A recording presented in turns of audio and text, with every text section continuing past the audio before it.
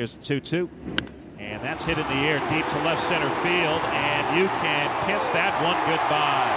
A 3-run home run for Josh Donaldson, and it's a 3-1 Blue Jays lead. Now, another Astros podcast. First home run given up by Fiers in over 45 innings. Couldn't have come at a worse time. Been playing with fire, if you will, all game.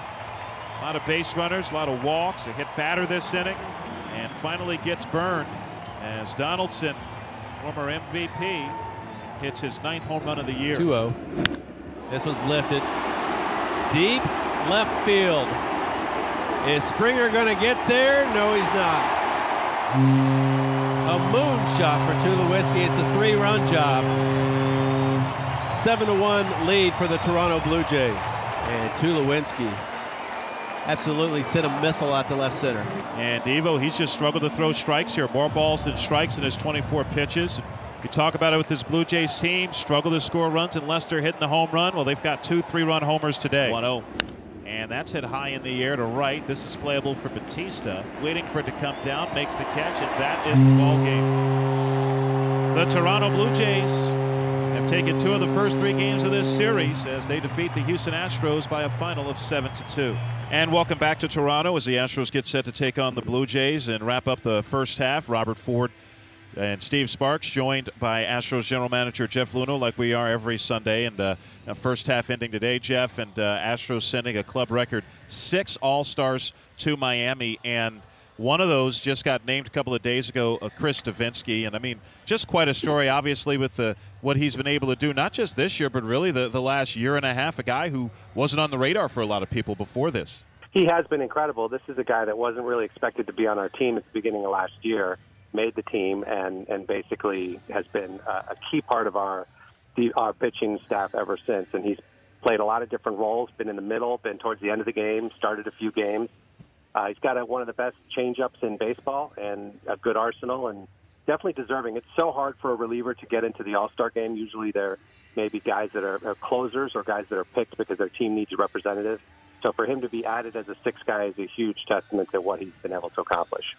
And 2015, going into the Rule 5 draft after the 2015 season, you had a lot of prospects that you wanted to protect, maybe a lot more prospects than you had spots on the roster. Chris Devenski was one of the guys you didn't protect, so anybody could have picked him in the Rule 5 draft. Were you guys kind of sweating that out at the time?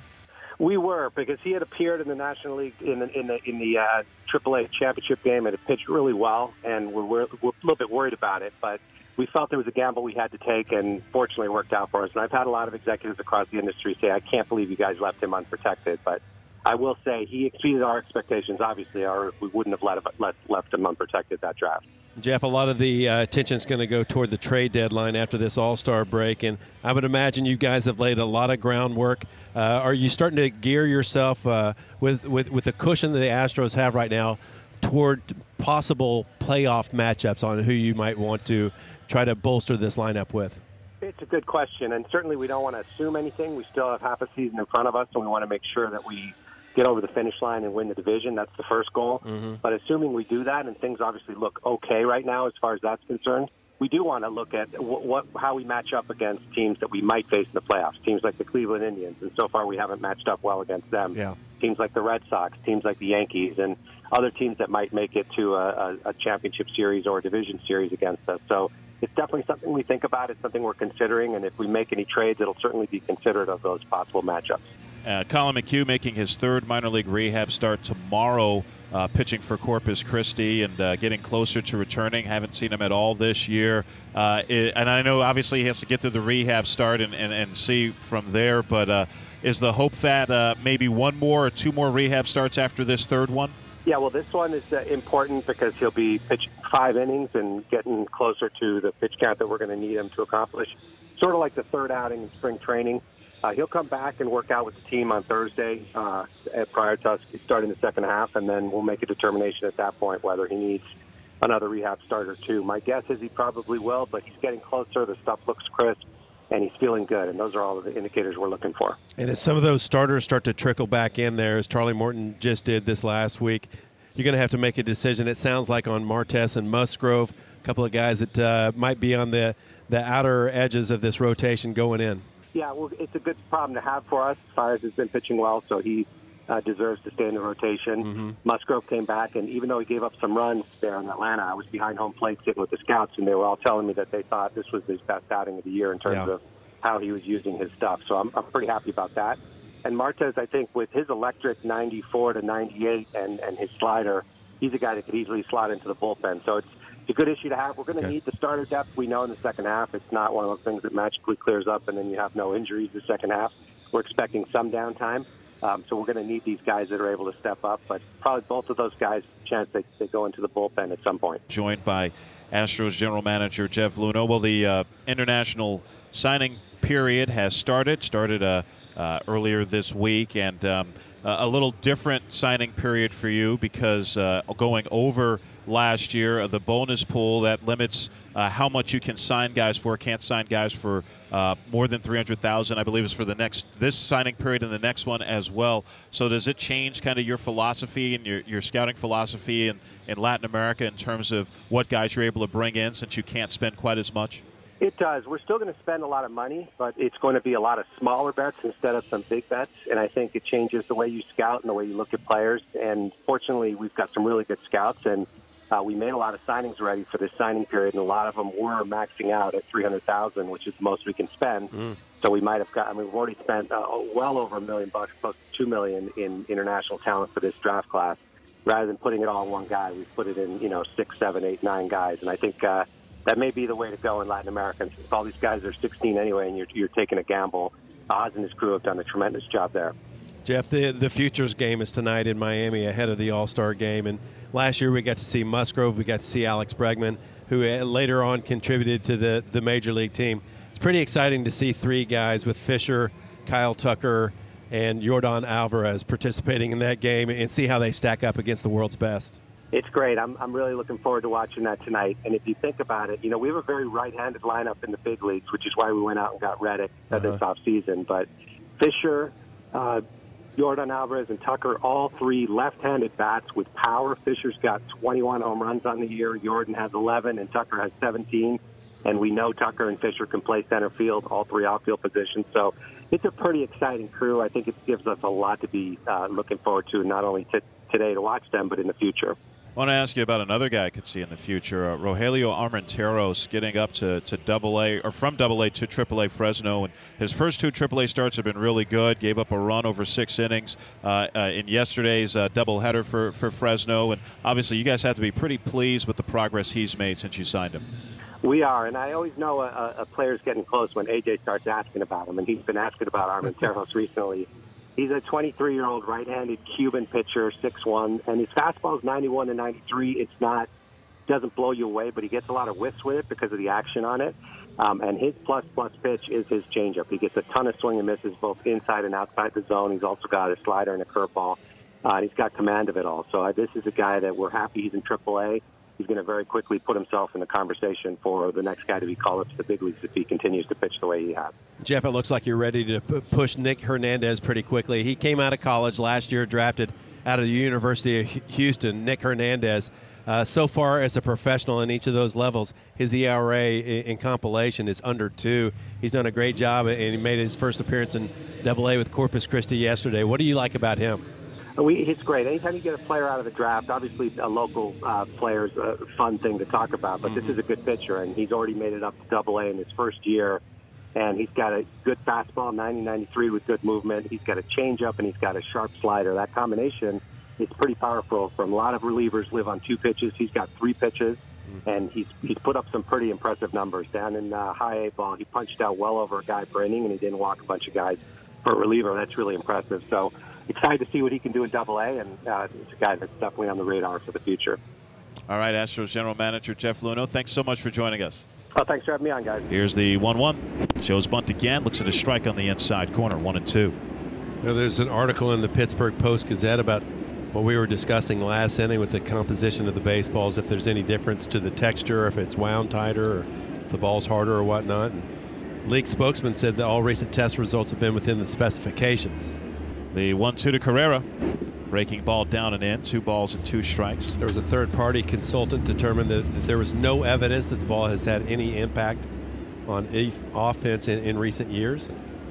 Backing that up was Commissioner Rob Manfred.